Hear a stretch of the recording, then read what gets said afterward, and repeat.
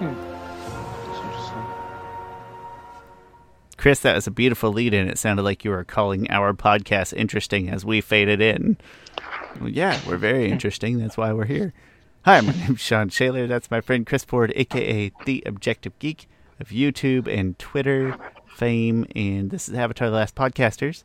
We are on Legend of Korra Book 3 Change, talking about Chapter 4, In Harm's Way, which it's not a two-part episode, but we talked about last time. Very much feels like it could be paired with the last episode. So binge our episodes back-to-back. Pretend they're one, because we did not pair them together. Nobody pairs them together, except they just feel like they could be. Yep. That's it. Chris, it's been 5 minutes since we last talked. How you doing? I'm doing... Tell me something about your life that you didn't tell me an hour ago. I know, think deep.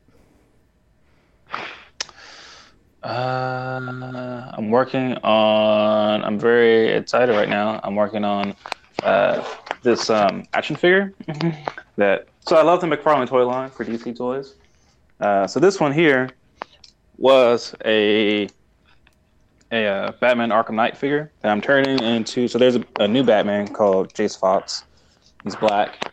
That's important.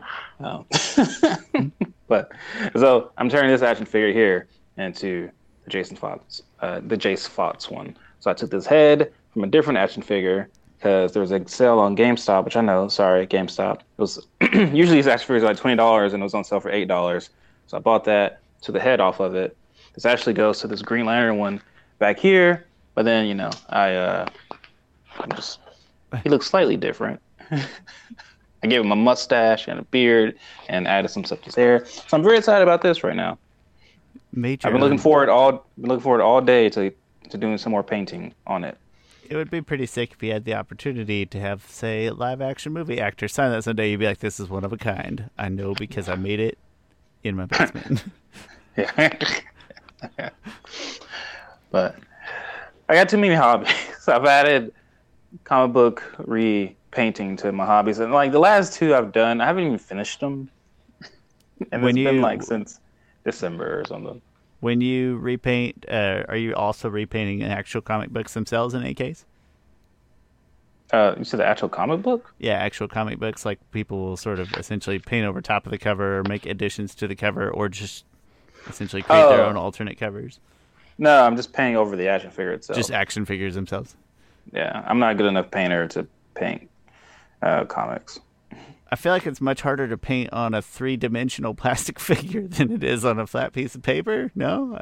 No, it's relatively easy. Oh, okay. Well, I'll give you credit, though. I'm bad at painting on any dimensions of figures, especially that dang 4th dimension. I can never nail that one down. I thought we're living in the 4th dimension. I know, it's pretty wild. We can only go in one direction. It's unfortunate. No, it's not. I wouldn't. I'm not a regretful person. If I made a superhero, I was thinking about this. I always think about like superheroes I would make. So this one, I don't know what their name would be. G-Force. That's the name it will be because it'll be able to control gravity, right? Part of that, so it'll be able to like control the gravity of a certain area. I don't know if it's he or she, probably a guy, because I have a lot of other girl heroes in my head. Then I'll never create these heroes. But right, time in a way can be controlled by gravity, right? That's actual. Well, I guess theoretical, but it's very highly speculated at time. No, I think it's proven. I believe at this point in time, it's proven that gravity controls the speed of time, right? Or at least our perception of the impact of time or something like that. Yeah, something like that. Well, I think it's pretty high level theoretical physics that is beyond our pay grade. I'm willing to say that. Yeah. But like the superhero will be able to slow time or either speed time up, right? So you have like a villain, you could like, technically kill them if you wanted to. You can just speed them up and age them quickly. I mean, if I was going to do that and I had the power of gravity, I would just use gravity to kill them. I would use time to kill him. Or you can slow them down. But no matter what, you can only go in one direction. Like he wouldn't have like the typical time powers, like some heroes do, like to go back in time. He could only be able to go forward. But Two things. One, there's a movie called G-Force that's based on some not super powered guinea pigs, but kind of. Do you remember that, G-Force? I do So remember. you might have to yes. worry about copyright on the name. That's true. But two, I'm still buying into your idea here. I say, go for it. You know, three things. Remember that joke from Hannibal Buress when he's talking about like George Bush getting on a plane and having security? I don't And he's remember. like, you don't need to kill former president or Jimmy Carter, not George Bush. Is it Jimmy Carter? I don't. I don't know. Hey, there's a spider like right in front of my face. That's gross, man. I thought you were gonna say behind me. I was like, not again. No, I don't want to. Gross. I don't know. Some former president was like Jimmy Carter or something like that, and he still had. I said, did I say Social Security? Wow, it's getting really late. Secret Service with him, and it's like, I don't think you have to worry about other people killing former President Jimmy Carter. I think time is gonna kill Jimmy Carter. Plus, I don't know anything about Jimmy Carter politically, really, besides what political party he belonged to. That's all I got. But bless his heart, he like all the time. Anytime I picture see him, it's like, oh, he's doing Habitat for Humanity, and there's a picture of him with a hammer, but also he has like this Band-Aid on, and it looks like he's. I'm like, I don't think he's being that helpful. I think he's more of a. I think it'd be more helpful if he just didn't show up. I'm gonna say that I think he's in a way. He is helping through inspiration. Man, you could say that. That's about Sure. all I can say. I have a feeling he's not framing. But for that specific project, yes, like, Jimmy, come on, we just. You don't have to. You've been on you've been on the same nail for the last 30 minutes, Jimmy. Honestly, he could get on there and be like, "Hey, listen, I'm too old to frame houses, but I'm here and I want to be, and I want you to help too." And like that would be enough. We'd be like, you know what? Thanks for your honesty, former President I did Jimmy Carter. Habitat for Humanity one time. That was actually pretty interesting. It's just like, oh, we can all build a house together. Yeah, my wife took some Mexico trips. She helped frame some little houses. It's pretty. My high school, Chris, we've talked about how small my high school is. I graduated. My class had 16 people in it. And in our shop class, people were making like clocks, right, in shop class. This last year, they made a small house, and now they're selling that house like for profits to go, I don't know, to the school or charity or both or something. I don't know. But they made a small house in shop class. I was like, that's some bullshit. One of my buddies still got his crappy clock sitting on his mantle, and these kids made a house. Yeah, that's someone got an inspired teacher. They did. They take pretty good care of their school out there. I'll give them credit. It is, by rural high school standards, a lovely high school. Anyway, I'm confused about 16 people. Like, how do the teachers work? You can't even. I don't know. I took Spanish for 4 years. In my junior year and my senior year, it was just me and one other girl, and that's it. There was a teacher and two of us, and he made us sit right in front of him. What was the teacher-student ratio? Like 1 to 5? I can probably, if you give me just a second, I can probably count like the number of teachers that were present in the core classes. I can do the core classes. So like, there's like 6 core class teachers for about 80 students. So what's that ratio come out to? I can't. 1 to 12 or 1 to 13. Something in that ballpark. But that's just, so that's like total ratio, but on a per class basis, it would be smaller because, you've got Spanish class with 2 people or, this particular math calculus 2 with 5 people or whatever. So on a per class basis, it's much smaller, but on a per teacher basis. Interesting. I wonder, does that ratio affect, I'm curious now what. One of our teachers was part-time. Like, he literally was, like, the math teacher, but also still just only came in part-time. But he was the math teacher at school. Like, but he's also, 50-50 on the farming teaching. So, whatever. Biggest class was choir. Because you took all 4 years in the same choir, right? So it's all basically the whole school in a room. It's weird. Don't miss high school. I think I've mentioned this before. I wouldn't wish high school my worst enemy. Maybe I would. It's not that bad. I was to say, I mean, I wouldn't like go do it again, but I don't have any specific like harsh complaints other than I didn't love it because it's a weird time, you know. Yeah, it's just the weird time. My freshman year was the worst. Like my school, like we had this like off building that was probably about a 10-minute walk from the actual school. And so all my friends, I only had like 5 of them. Which that's good. That's fair. Yeah, that's a team avatar right there. Exactly. Their class before lunch was in that building. That building had its own cafeteria also. And so I never had anyone to sit with in cafeteria for like my whole freshman year. So oftentimes I would just like walk around, eat my food real quick, and then just walk around. Like I just hated that. And then let's see, my sophomore year was, I guess after that wasn't that bad. My senior year was pretty great. Actually, my senior year was great. I had a car. That really helped out. I liked my senior year quite a bit. Yeah. My freshman year is the worst because some of the other members of my family are pretty athletic, and I mean I never really was. But my freshman year in high school, I felt like it was kind of I really undersold my parents, so it was my own fault. But teenagers and talking to your parents is weird.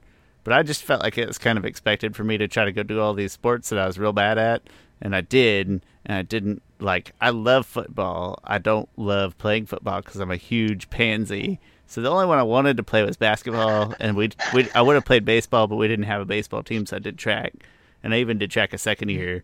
But eventually, it's like a come to Jesus moment where I was like, do I have to like keep doing these things I'm really bad at, or can I go do like forensics and Scholars Bowl and stuff? And they're like, yeah. I could not see you play football. For real? I played football for 2 years. I did my freshman year, and then my senior year they were really short-handed, and it was literally a matter of like the football coach / social studies teacher being like, hey, Sean and Jake, that's some forensics video game nerd buddies, me and my buddy Jake. I still play D&D with Jake to this day. That's because he's a nerd too. But the teacher's like, Sean and Jake, you're nice kids. We need some bodies. You got to help us out. And we're like, fine. So I wish someone would have asked me to play. Like I was. High school is so big that nobody like. No one. You know how hard it is to make. I was gonna say nobody's gonna come pick you out. Like these are potential future professional players.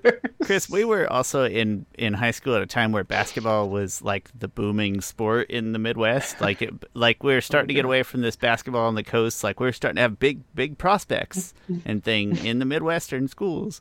And so like in my school, as small as it was, there was 20 kids on the basketball team. That's a quarter of the school on the basketball team. So I played basketball all 4 years, and I was terrible at it. Just very minimal playing time, even at the school that size. But I mean, at least I enjoy basketball, so it's fine. Like I bet if you go back and look at every year, every class of my high school probably had at least one person make it to the NFL. That's sick. Booker T, great football school. I don't know about high school. I'm sure there's good basketball athletes. I'm just not as familiar. Yeah, that's good. It's not. They don't. I don't know a single person that came. The biggest one is Wayman Tisdale. He played basketball. Oh yeah, I didn't know he was Booker T. That's awesome. Yeah, I went to high school with his daughter. And then he I thought she was like the most. I thought she was like the most beautiful person the first time I saw her. Oh, that's awesome.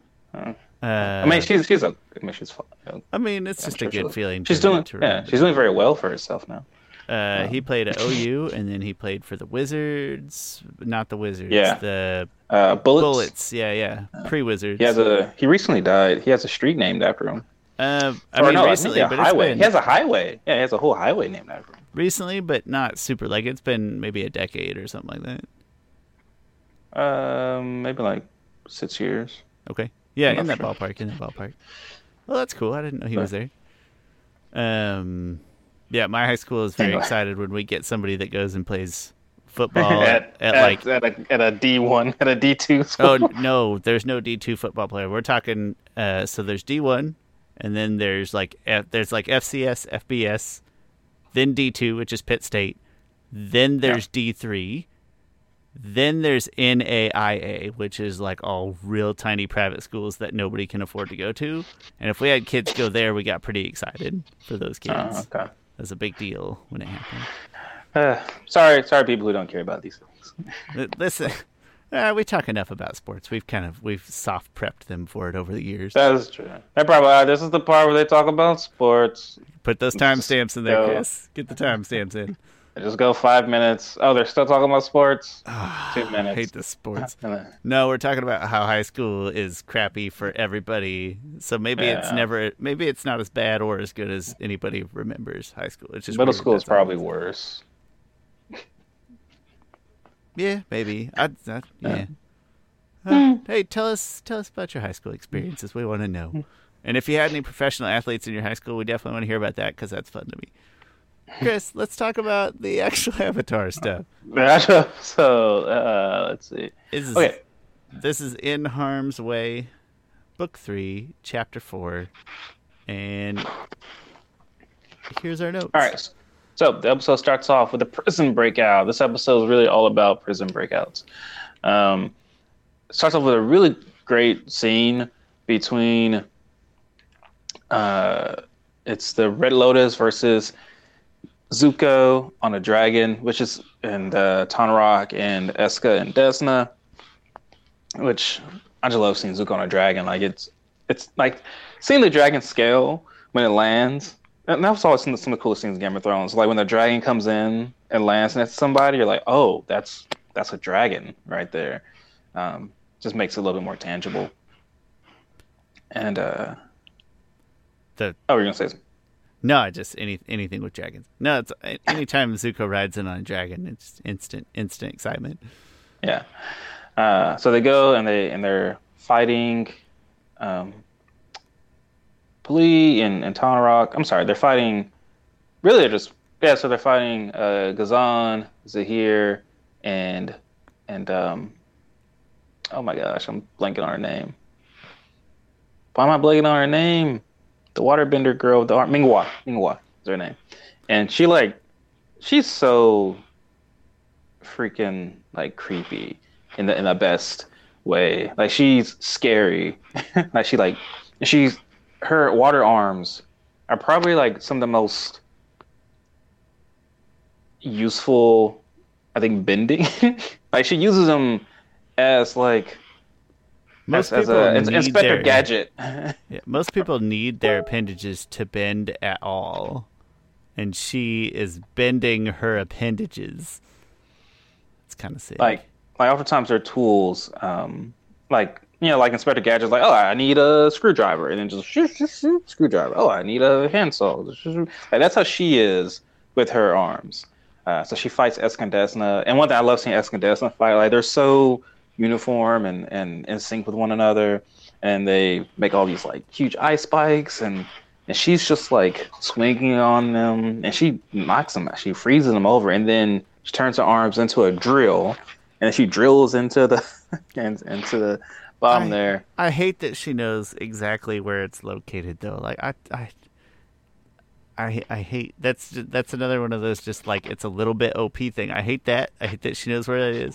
I hate that the Earthbender can just drive this vehicle even though he's been in prison for like 16 years while technology has been developing at like unprecedented rate. And this guy can jump around. And I know this is it's like a tank. It's like a construction vehicle, Chris. Yeah, but they've been around since. You telling me that you, even with your current knowledge of driving, could go jump in like a large, heavy-duty vehicle and just be like, I got this? I would say if 15 years from now. I'm sorry, 15 years ago, I could jump into any. I could drive any car that's around today. But not a heavy duty. Chris, if I bring you to my farm, these tractors have been around much longer than 15 years. If I put you in a tractor, you can't drive a tractor. But who says it's a tractor? It looks like a regular car that's outfitted slightly different. It's a heavy duty machine. It looks like. That's not a regular car. Let me look. I have the episode. That's not a regular car. Right now. There's literal tank treads on the damn thing. Like snowmobile, like 4 of them. The probably is the same mechanics. Even a 4-wheel drive, like even just regular 4-wheel drives in trucks, like 4-wheel drives and all-wheel drives are sometimes so finicky. Like you're only supposed to go a certain number of miles per hour with it in the high gear versus the low gear, and you got to make sure you're neutral when you switch it to 4-wheel drive. And sometimes they're just faulty in general. Like, no, All right, let's see here. this guy jumped out of prison out of 15 years, and he's driving a heavy-duty like construction equipment. It looks like it's the same thing as a car, only that instead of wheels, it has like these track thingies. Four tire treads. That's not a regular car. That's not like any other car there is in the Avatar universe. I'm gonna give it a pass. I was gonna say something. I don't like those two. There's too many things here where they're too cool. They're too good at it too soon. It could have been more realistic, and it still would have been fine. They could have. This is what the writers' room. I bet in the writers' room someone was like this, and then Mike handles the writing, and Mike was like, "We're not going to waste story time on explaining how, because I know that I drive. The audience can just go with it."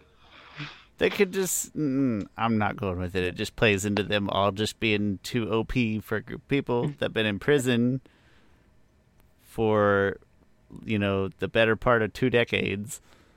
I'm not buying it. And how does the waterbender lady? How does Mengwa know right where Pali is at underground? Like, I mean, you can chop that up to them having a person on the inside in the White Lotus. So she knew the spot in the ground to just drill straight down. Sure, why not? In the ice? No, I'm not letting it go. Chris, we're critics. This isn't braving the element. We're critics here.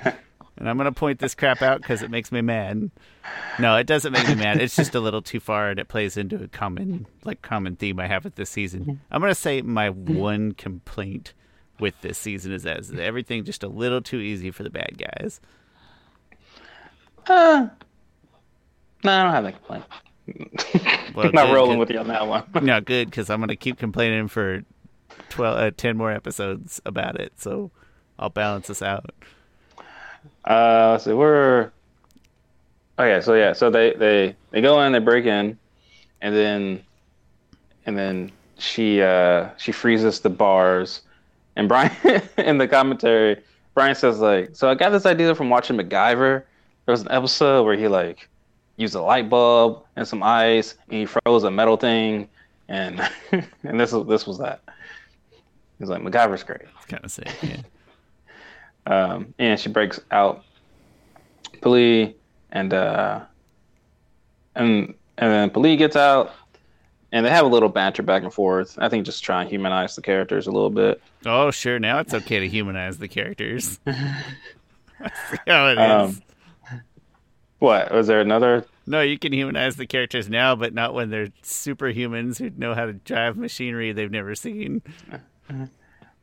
I mean, yeah, it's irrelevant, Sean. Oh.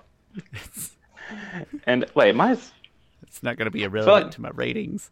I feel like I'm not updating here, or maybe am I moving? No, can you see me? Yeah, you look great on my side. It's okay. That's just weird. For some reason, I just see one freeze frame of myself. Nope, you're good. Anyway, all right, I'll keep talking then. I just muted you and you made me mad. That's all.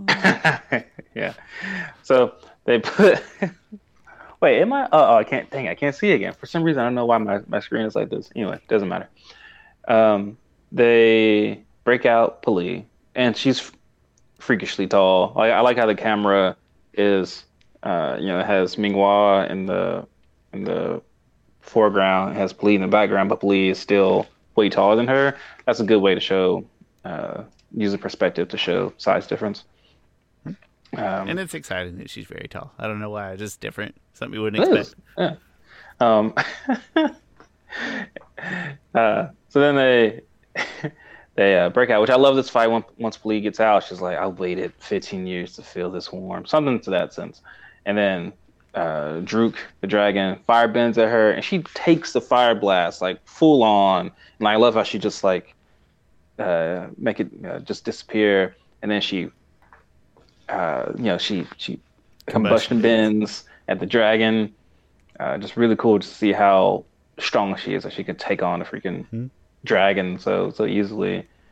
I really like this fight. Other than it has a kind of abrupt end when the Red Lotus is just driving away. Like it feels like the Red Lotus got anything. They have everything under control, kind of, Well, or they're getting there, and then they just drive away. It felt abrupt to me, but minor, minor detail. I mean, they succeeded. They succeeded at their mission. Their mission wasn't to like go kill somebody. It was just break out Pali. Like once we break out Pali, we can get going. So then they break out Pali, and she's her and Zahir kiss, and it's another nice little humanizing moment. Brian did mention. Brian was like, I really like that we had a relationship where the male character was a lot shorter than the female character, and this other writer that was on the commentary was like, "It looks weird, right?" And Brian was like, "No, I don't think that's the whole point. Is that it's not weird." And they were just kind of going back and forth, just with each other, and in a playful manner, of course. And then Ghazan is like, "Really?" And that's kind of fun. Ghazan has enough time to look away from his highly technical knowledge of driving large vehicles to say, "Really, right now?" I mean, it's just like he's on the steering wheel. It's not that, difficult. It's not like he's like, "Oh, I gotta crank this and bump. It's just, it's a very simple driving. Not buying it. I want to see what cars looked like 16 years ago before this episode. I mean, a lot of them started off as machinery. Yeah, I'm looking at a picture of him right now. He's at a wheel, and it looks like it's just a plain car. I don't see any other mechanisms around him. The wheels don't change. It's everything underneath. It's like, I think he just has a pedal. I couldn't. I grew up on a farm. I can barely drive a stick shift right now, and this guy I'm just not buying it. They don't have time to have mastered, especially with 16 years removed from their life. They don't have time to have mastered all of the things that they have mastered and become amazing at. But who says he didn't know how to drive this beforehand? Because he was busy being Red Lotus and martial artist master. Yeah, but they have to learn all these. You have no proof that car is more than 16 years old. I maintain that it's not. I think 16 years of car development in this world, 16 years prior, was probably the first motorized cars. Was probably 16 years ago. Sato built his fortune not on. He didn't invent the car, but he's like Thomas Edison, not Thomas Edison, Henry Ford. He just kind of revolutionized the Edison the was making a of good it. example too, with the electricity and the Tesla. That is true. Yeah. So I mean, he had that fortune built since at least before Asami was born. So Asami's right now is like 20 years old, and I'm sure he probably had that whole fortune built years prior to that. And then the first person who built the car. On cars? Yeah, that's how he built his fortune. Was cars. The first car, I believe, was built around Avatar Aang's time. Oh, of course it will. Yeah, because he was fighting gangsters and they were in cars, and yeah. Right, I think we see them. I think we see him fighting. Yeah. So I mean, honestly, cars in our lifetime hasn't come that far in the past. No, but it's not a car to a car. It's a car 16 years ago to a construction vehicle now.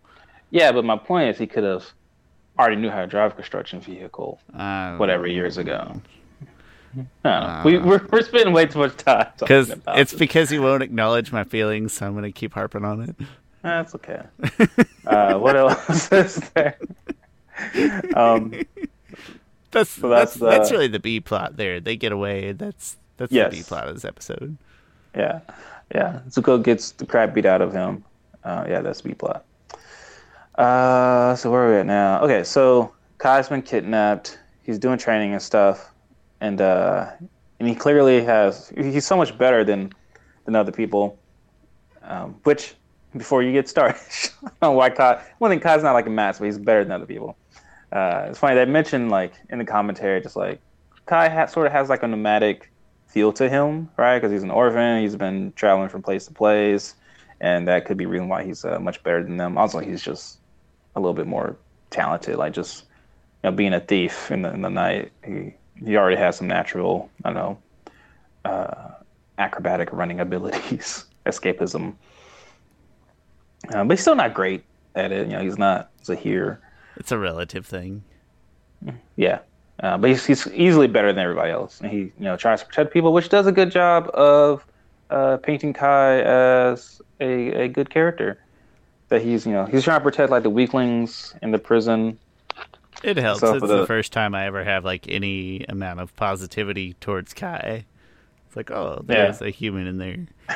It's funny, the two writers that was on commentary, one of them seems to want to write Kai in like very positive light, and the other one's like, nah, I didn't like Kai. And like, and that's just funny how they went back and forth.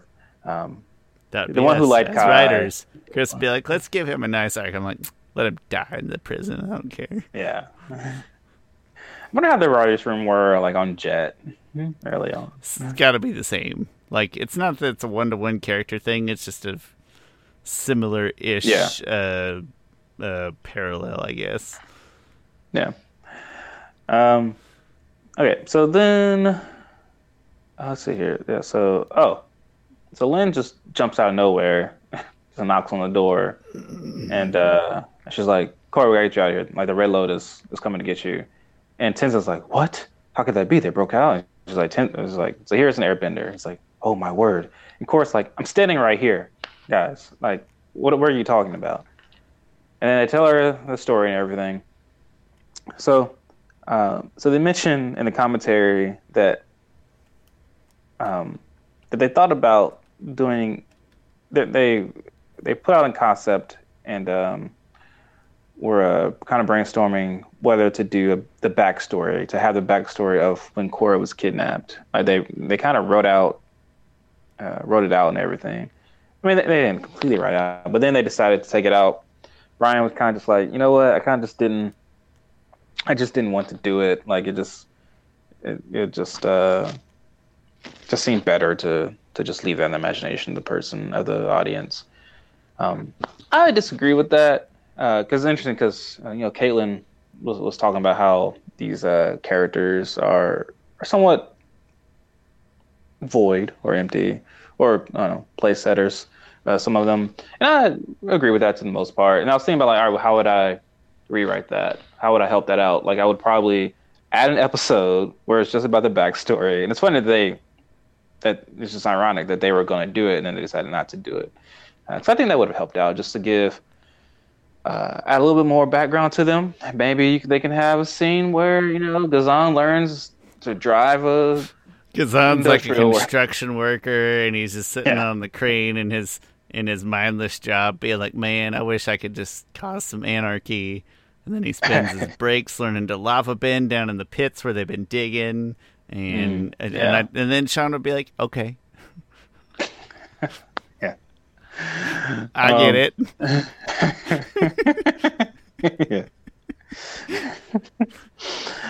Yeah. But they didn't do that. It could be like a Tales of Bossing, say, type of scenario where you could kind of hit them all and. Oh, that would kind of be interesting if you start the episode off going one by one on their backstory and then kind of how they met and then up to the Act 3. So Act 1 would be their backstory. The Act 2 would be I don't know, some type of Act 2 is always like some type of confrontation or something like that. It would sort of be the conflicts that led to them crossing paths, and then Act 3 would probably be convergence. Yeah, probably and then Act 3 would be them kidnapping Korra, trying to. Also, I would have had. So they mentioned that Zuko, Tanarak, and Sokka stopped their plans. That would have helped out seeing Sokka again. That'd just been cool to see Sokka again. And just to add more weight to it, I would have Sokka die in that confrontation. Like I imagine like Sokka being like, "Hey Zuko, one last ride. We gotta save Aang again. He's my ride or die bee." Yeah, like we gotta go save Aang again. It's like we gotta get him out of trouble. And it's like just like old times, son. Like it'll be a nice little. It's a buddy cop movie. And yeah, I mean, it'll be really, and then like Zahir would probably still be like, this is nothing personal. Like Zahir would have to be the one to kill Sokka, right? Because it's a non-bender versus a non-bender. And then he'll be like, you're honestly my hero. Like you're the one you're a non-bender, and yet you stand toe to toe with some of these legends. Yeah, maybe Like, maybe I'm sorry Sokka's that gone I have to his be the. like whole adult life, like looking at this young guy, this up and comer, who's amazing at all these martial arts and things, and Sokka's like, the kid's gonna be good someday. And then when he goes on his last ride with Zuko, it's that kid, Oh, and he's yeah. heartbroken. All right, I don't know if all this can fit into an episode now, Well, but we just invented oh, a. well, it could be a 2-part episode like Beginnings was. Okay, that's fair. Yeah, That's fair. okay. Do we have the budget to stretch this thing out into 15, Chris? Can we get that from the network? We'll have to take out Probably these We'll have two. to crunch episode 3 and 4 into. We probably just get rid of these two that we're talking about right now, and not that they're I bad. wouldn't get rid of No, them. it's not that they're bad. They're just less impactful than the I other would. stuff. These I don't are know. like this. This almost didn't have to happen, other than like Earth Queen bad find other airbenders. Like these two aren't super necessary. I think you need the Earth Queen in it because she comes up later. Okay, so at least And that's true. You need so give one episode for this. You cut out one episode somewhere else, and voila, you've got our 2-part Tales of the Red Lotus. You could probably cut some of the original Airbenders. Okay, I think original Masters a little bit. Put that into Mm-hmm. some type of other episode. So, or just beg the studio for one more episode. Although that doesn't work clearly. I think our idea is a really good one. I think we can do a little begging, and we can hit the chopping block. We can make it work. But that'd be really cool just to see how this all happened and took place. And Korra would have been probably 3, and so she probably wouldn't. Although I think canonically she was like 4 when she found out when the White Lotus visited her. Like, I would remember at 4 if somebody kidnapped me. I've got memories from 4. Yeah, that would be a pretty traumatizing one. 3, maybe she's 3.5. 3.5. I don't remember that much from 3.5. I have some memories, but I could see me forgetting something that big, or just because no one ever brought it up again, or maybe she was probably out of it for most. Like, they probably drugged her and stuff. When I was 4, and it was probably late 3s, early 4s, like, it's meaningless stuff that I can remember. So I'm sure if I was like kidnapped and traumatized, I'd remember that. But like, basically, I remember waking up almost every day and asking Mom if it was my birthday yet. Sean's first memories. Yeah, I don't remember. My first memory is rolling a ball in between me and my dad. Oh, that's cute as heck. I think I was like 3. That's it. Anyway. She would remember if she wasn't like drugged up, or maybe they just gave her candy so to her she wasn't kidnapped. They're like, "Come here, little girl," and she's like, "Oh, let's go with that one." Yeah. I mean, whichever. It sounds they treated better her... than drugging a little girl. That's true. Either way, she wouldn't have felt the danger at the end. Probably not. Yeah. Okay. Yeah. Okay. Crap. Where the heck are we at on this episode? Okay, so they're like, all right, so Korra's like, fine, I'll go with Yulin, but we first got to save all the airbenders. So Jinora has to find Kai, and Jinora does some special airbendy, spirity techniques, which I can buy, but I don't buy the explanation. I guess that makes sense. Like she just says like, oh, you can do it, but not because of the weird connection she has or something like that. Well, no, I buy that part of it, the connection to somebody. So she mentions like she finds Kai, and like she can like actual project herself, and people can see her and everything.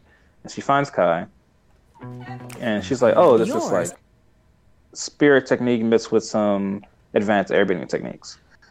And I will buy that it's a spirit technique, but not necessarily an airbender technique, because to me it's not. There's nothing airbending-y about it, but it's more spiritual. Which you kind of think this is the first time we've seen this technique done, but in a way, Aang did it in Winter Solstice Part 1 or Part 2. Where he stupidly says, "I'm in the spirit world," but he's not. But his spirit is out of his body. The only thing is no one can see him, but he can still project. He can still come out of his body and just kind of roam around. And so I think that was more of a spiritual move. So I think they went too far trying to explain it. They should just said, "Oh, she's very spiritual. She can do this," instead of being like, "Oh, it's an airbending technique." Which I guess airbending, I could see it because part of airbending is letting go of earthly attachments, and that could be it. But that's more of like a philosophical thing, not necessarily a physical bending aspect of bending. But anyway, I'm on board. I get it. I'll buy it. I didn't have any tremendous issues with it, other than just sort of, we're kind of continuing to push the envelope of what powers can be blended with others and such. I think this is a weird thing to bring up, and I probably regret bringing it up, but even though they call it like spirit bending, sometimes I don't like that phrase. Like, it's not really bending to me. It's more of a separate thing. Yeah, and then there's, I guess there's like 3 different types of spirit bending. There's the spirit bending of bending a spirit that Korra can do, all right? Then there's energy bending. And then there's the spirit bending of what Janora's doing. But I guess that's spirit projection. I feel like there's another different type. I kind of separate that because, Zahir could probably do some of that stuff before he was really a bender. It's not like he was a spirit bender. He just was very in touch with his spiritual self, inner self. Yep. I don't know. I don't ever consider it bending when I think about it. Like, there's still just sort of 4 kind of in this spectrum, this 4-pointed spectrum, and those 4 corners. There's overlap or some blend or whatever, but those 4 corners are still just the 4 elements in my head. I agree. So then they find Kai, and they go down there, and there's some just pretty good action scenes kind of all around, like the Kai in Mount Cumberland versus the Dai Li in their little hallway. Kai really shows some great airbending there, and he has a good moment for him of talking trash to the jailer Dai Li guy. He's like, "I am as good as I thought I am," or something to that effect. So then let's see. Northern Air Temple. What happened to the Northern Air Temple? Am I missing something? That's just where they started heading at, like, the very end of the episode. That's the direction. Oh, okay. Going, right? Yes. I think that's where they headed. Well, no, because they would have. Oh, I'm sorry. Tenzin, yes. So anyway, they break everybody out of prison, which is kind of some cool action scenes going there. And then at the end of it, Korra and Tenzin split up. And I really like this moment. It's a pretty small moment, but I think it really shows Korra being the Avatar. Like, it's like she has like a mission on her head. So in the commentary, they're like, "Oh yeah, and Korra and Tenzin are splitting up again, just like the last season. But this time it's much better split up." Which they weren't saying that, thinking and to say that like their split up last season was like bad writing, because I don't think they would say that. I would say it was bad writing, but they're just saying they left on better terms. Yeah, that's fair.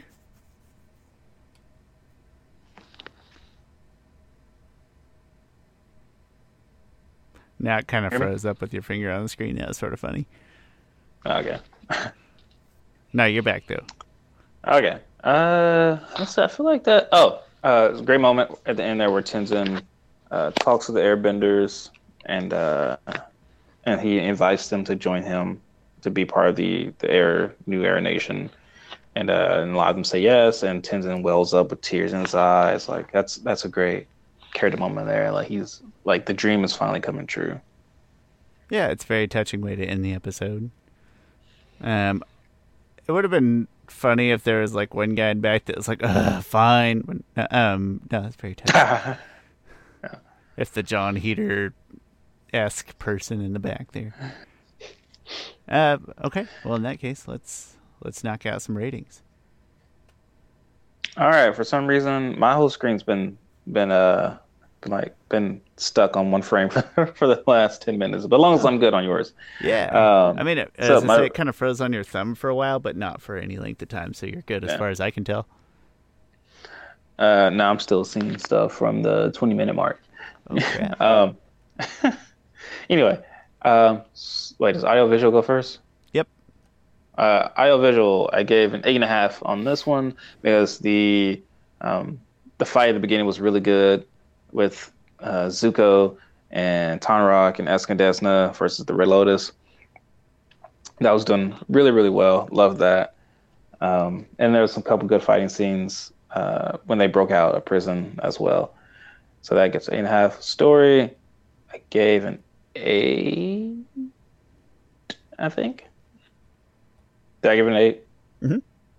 Okay. The story wasn't.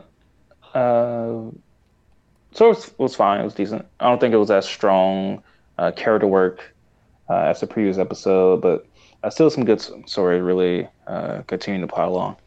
Memorable. I believe I gave this an 8.5. Am I right? Yep. 8.5. 8.5. Yep. Yeah. There was the fight again. That was pretty memorable, and a couple other things that for some reason I'm drawing a blank on. But yeah. Anyway, that comes out to an 8.3. Does it? Yes, I can do math. That's good, man. Yeah. Or I can guess. I was a little lower on the episode. Overall, I did audiovisual. I gave an 8.5 because it saw some unique settings, good fight, good fights, multiple ones, good little rescue sequence. So nothing incredible, but good stuff. Story, I just did a 7.5 because it wasn't super. They weren't all super duper gratifying, and a lot of dialogue in there that just, I don't know, not that drag. A 7.5. I don't have to justify it too crazy. Is it average? Memorable, same 7.5. Nothing stands out other than the two kind of fun fight scenes. The escape scene at the end, I do really enjoy that, but other than that, nothing really separates this one out too much for me, I guess, especially from the previous. So I did a 7.8, and that puts us together at an 8.0. Which seems appropriate to me. Like, is still decent. I think these two episodes are pretty 8-ish. Like, there's nothing really bad about them. There's a couple great things. Mm-hmm. But yeah, so and I think it's right that this one. I think last one we ended 8.1, and this one's at 8. Just feels right in terms of like, this one's slightly less interesting than the last one. I think ever so slightly. So yeah, no qualms, no call outs. These when we get our stories into the writing room, these are going to the chopping block, not to get cut completely, just reduced into one, so we can make a better case to the execs for our Tales of Ba Sing Se. Need to convince Brian that we need a 2-part Red Lotus origin. Tales of the Red Lotus. Tales of the Red I like the Tales of because of the parallel to the Tales of Ba Sing Se, but I'm not going to die on that hill. I'll go where. Yeah, it wouldn't be as self-contained as each of those little vignettes were. Yeah, no, these definitely going to have more of it's like season they 6, will be blended season together. 6 Community or season 5 or something when they kind of figure out how they all came to be there. Actually, it might have been earlier, might have been season 4, because Troy might have still been around for a little bit. How they all realize how they came to be at the university and they cross paths and everything. You get like little pieces of each one's. Yeah, I really need to rewatch. I don't even remember that episode. I want to say that Troy was still there, so I want to say it's season 4, but I could be mistaken. Anyway, I would be something like that. Yeah, at least give us 40 minutes to work with. We'll make it happen. Even though we're not writers in the least. Do you remember the beginning of the first Fantastic Beasts movie, where it's just the little Jacob Kowalski fella like working his mundane, 8 to 5 job at the factory or whatever, and that's gonna be Gazan working on his construction equipment, like just shrugs when he hears the horn and eats a boring lunch, and then shrugs when he hears the horn and goes back to work. Then you get the sad walk home. And he opens his house, and it's just like a plain little, like, tiny apartment. And he sits on his bed and just, wish I could put these driving skills to better use. Don't worry, we'll add a little thing about Gazan driving. It's gonna be in there, Chris. Even though though maybe he only draws constructor stuff because the next time they're in the car, Pali is driving. Oh, so now they all just knew how to drive. No, Wait a minute. Is Pali driving? I don't. I feel like she was driving because like I saw the water arms over the wheel, which was interesting. At least that's what I'm remembering. So not Pali, the other one, Minghua. I'm sorry, Minghua. You're right. That would be interesting because she would have to have like a solid manifestation of liquid arms to hold it and move it. Like there'd have to be a friction between her grippers and the wheel. That's high level bending you don't think about. That's detail right there. Yeah. Although I'm not sure I'm going to be convinced that you would have taught your armless daughter how to drive a car either. I don't know. But she defies odds, I guess. I'll let her have it. Hey, this has been Legend of Korra Book 3, Chapter 4, In Harm's Way, where we discuss vehicles and prequels that won't happen. You know what? Actually, I'm not anti-prequel, but I tend to dislike prequels because you already... Like, if it's connected, you already know who's going to die and not die in most cases or whatever. Like, you already know the big impact things, how they turn out, because it's a prequel. Like, you know where the story progresses from here if it's connected. And if it's not that connected, then it's not really a prequel so much as, like, an adjacent story. I like prequels. I don't think it really matters what type of prequel. Like, I like the Star Wars prequels just as much as I like any other trilogy of the Star Wars movies. I like Rogue One a lot. Rogue One might be my favorite prequel, actually, that I can think of. Not in Star Wars, like maybe ever. I love Rogue One, big fan. I can't even think about what my favorite prequel is. But most of the time I don't like prequels because you kind of know what happens at the end already from the context of the next story. But ours is different. Ours is very character exploration. Like, even though we know they don't get Korra at the end, right? So therein lies the problem with the prequels. It would be exciting to see them get together. True, like, and people are going to be shocked to find out how Sokka dies. That's the real story we're trying to tell here. This thing that you did. We know Sokka Spoiler dies, alert. but we didn't. We haven't. Man, why am I saying it here on a podcast? Ruining all these great ideas. It's because it's getting late and I'm tired. That's why. But. Chris, final thoughts on In Harm's Way. I really like these two episodes, but I do think they're appropriate graded where we got them at. Chris, final thoughts on the Russell Westbrook trade. It'll be a while before I have final thoughts on that. I'm glad you said that the last. I purposely didn't bring that up before because I was like, we're gonna go off and because I felt bad about like boring all the people with other sports crap. I was like, I'm not gonna do more. I'll wait till the end. If you don't like sports, you shut it off right now. I just want Chris's final thoughts on the Russell Westbrook trade. Russell. So I think it's the best option we could get, right? Like Blazers weren't going to give us Damian Lillard for this trade package. Like Absolutely the Wizards not. are clearly that was the only other option that I think would have been good. Like we traded Kyle Kuzma, Montrezl Harrell, and KCP. Kuzma has been, I used to love Kuzma. I feel like if he has a green light, he can average 20 a game. Not 18 a game. He can probably average 20 a game. He's literally like the second best shooter on that entire team. Which isn't great. He doesn't shoot a high percent. He probably shoots 43% from the field. I think he shoots probably like 30. He's the second best 3-point shooter on the Lakers roster. He probably is, yeah. Yeah. So and Harrell didn't even show up in the playoffs. Like he had a bunch of DNPs, and he's kind of just redundant with Anthony Davis and Drummond there. And they probably will re-sign Drummond. Probably cheap too. I don't think he did anything that says that he's gonna go cash in here somewhere else. So I'm hoping they pick up somebody like JJ Redick or Robinson. I don't know how much money they cost, but that would be great. And the thing this will offer most for them would be that LeBron has another playmaker, whether he can make for himself or he can him and AD off pick and rolls would be good. But he can take over games, and that's more than I can say about. What was their point guard last year? Schroeder. Schroeder. Shooter can't take over a game. Like, and I'm No. glad we're not going to overpay Shooter because there was rumor that they were going to offer Shooter 120 or something for 4 years, Which and I'm is just not. no. So it's I think fine. I think they have to sign and trade Schroeder for a shooter.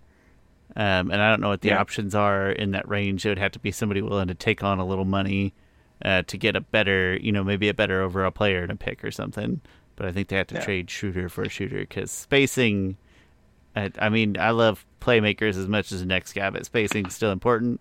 And Russ is going to be 33, and AD's injury prone, and LeBron is old. We got a tight 2-3 year window here to win another chip, and even if we don't win another championship, we won one. Yeah, LeBron got one. Yeah, that's fine. I mean, I'm still like, it's a championship or bust. That's how it is as a Lakers fan. Yeah. But well, I'm glad you're relatively pleased. I agree that, like, realistically on the market, I don't know who else is going to be there. I had this weird vision that, and I don't know how it worked or even where it came from, but I thought maybe like a Kyle Lowry would come. I was hoping to sign Kyle Lowry to maybe $100 million, 4 years. Well, that would have had to been like, they can't do that outright. That would have had to have been like a sign and trade with the Raptors. Like, it would have had to been a Schroeder and a pick for a Lowry or something like that. Yeah. I don't know a lot about the salary structures. I just know that's like in the Lakers' position that's the way they're having to finagle things. That's probably the best exception. Yeah, this is probably the best move they could have, the best deal they probably could have got.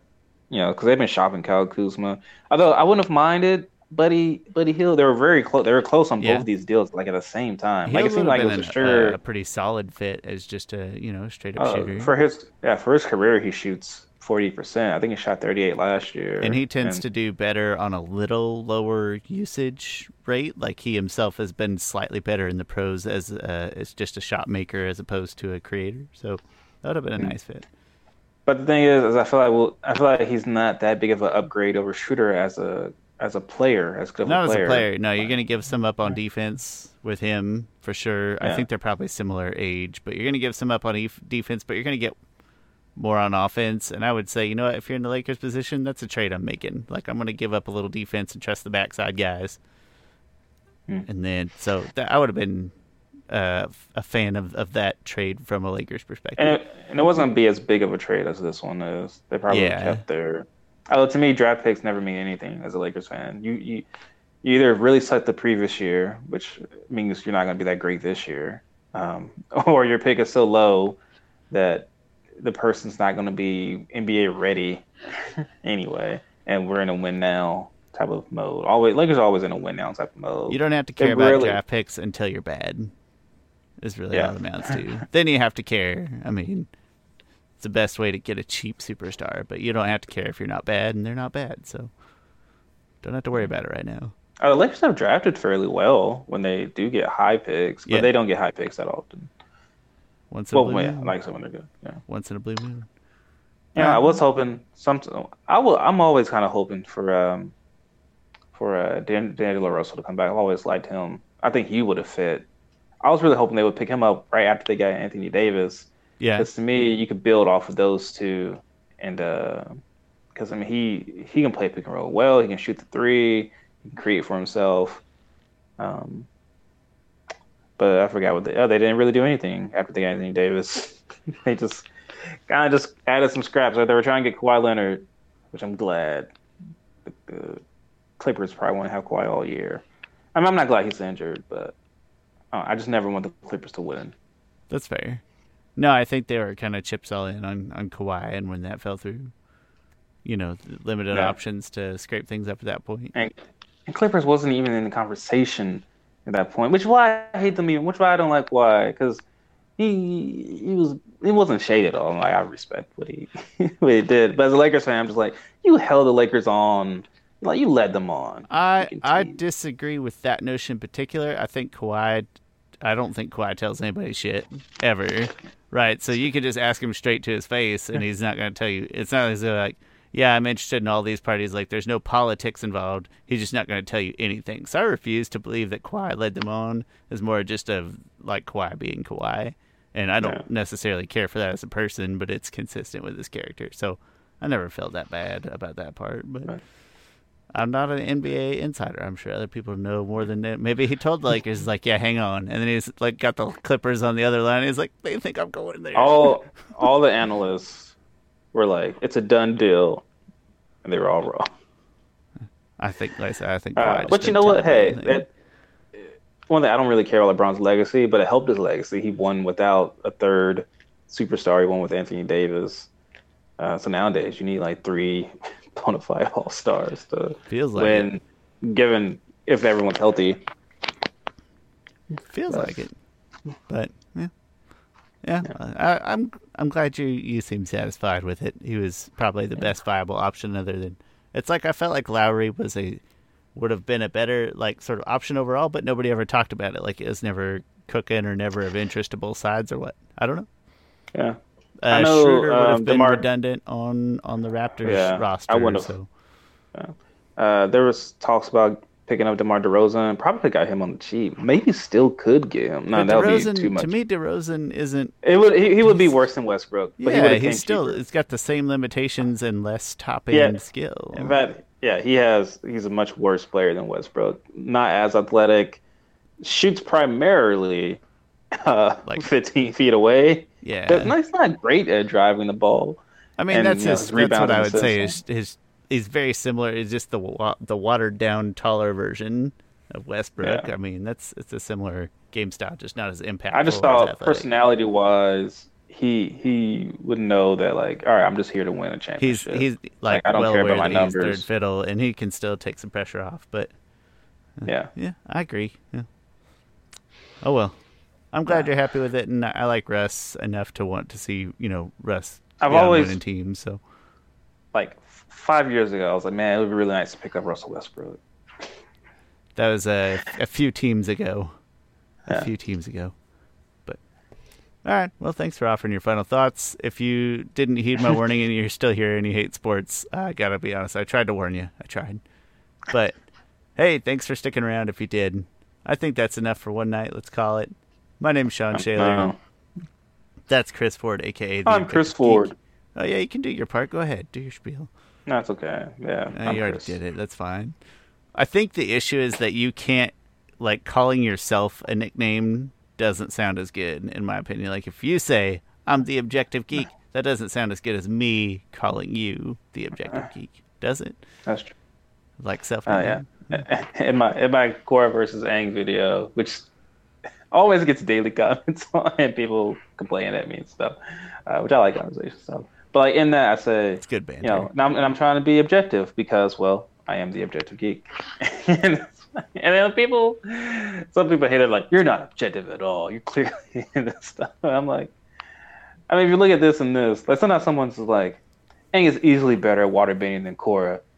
You're not objective. I'm like, listen, if you look at what they did, Korra would like waterbend, a 20-foot funnel going 30 miles an hour while bending at other people. Ice bend that freaking mech suit 20 stories high. And then like the best thing waterbending Aang has done is like split a pillar in half, a wood pillar in half with water.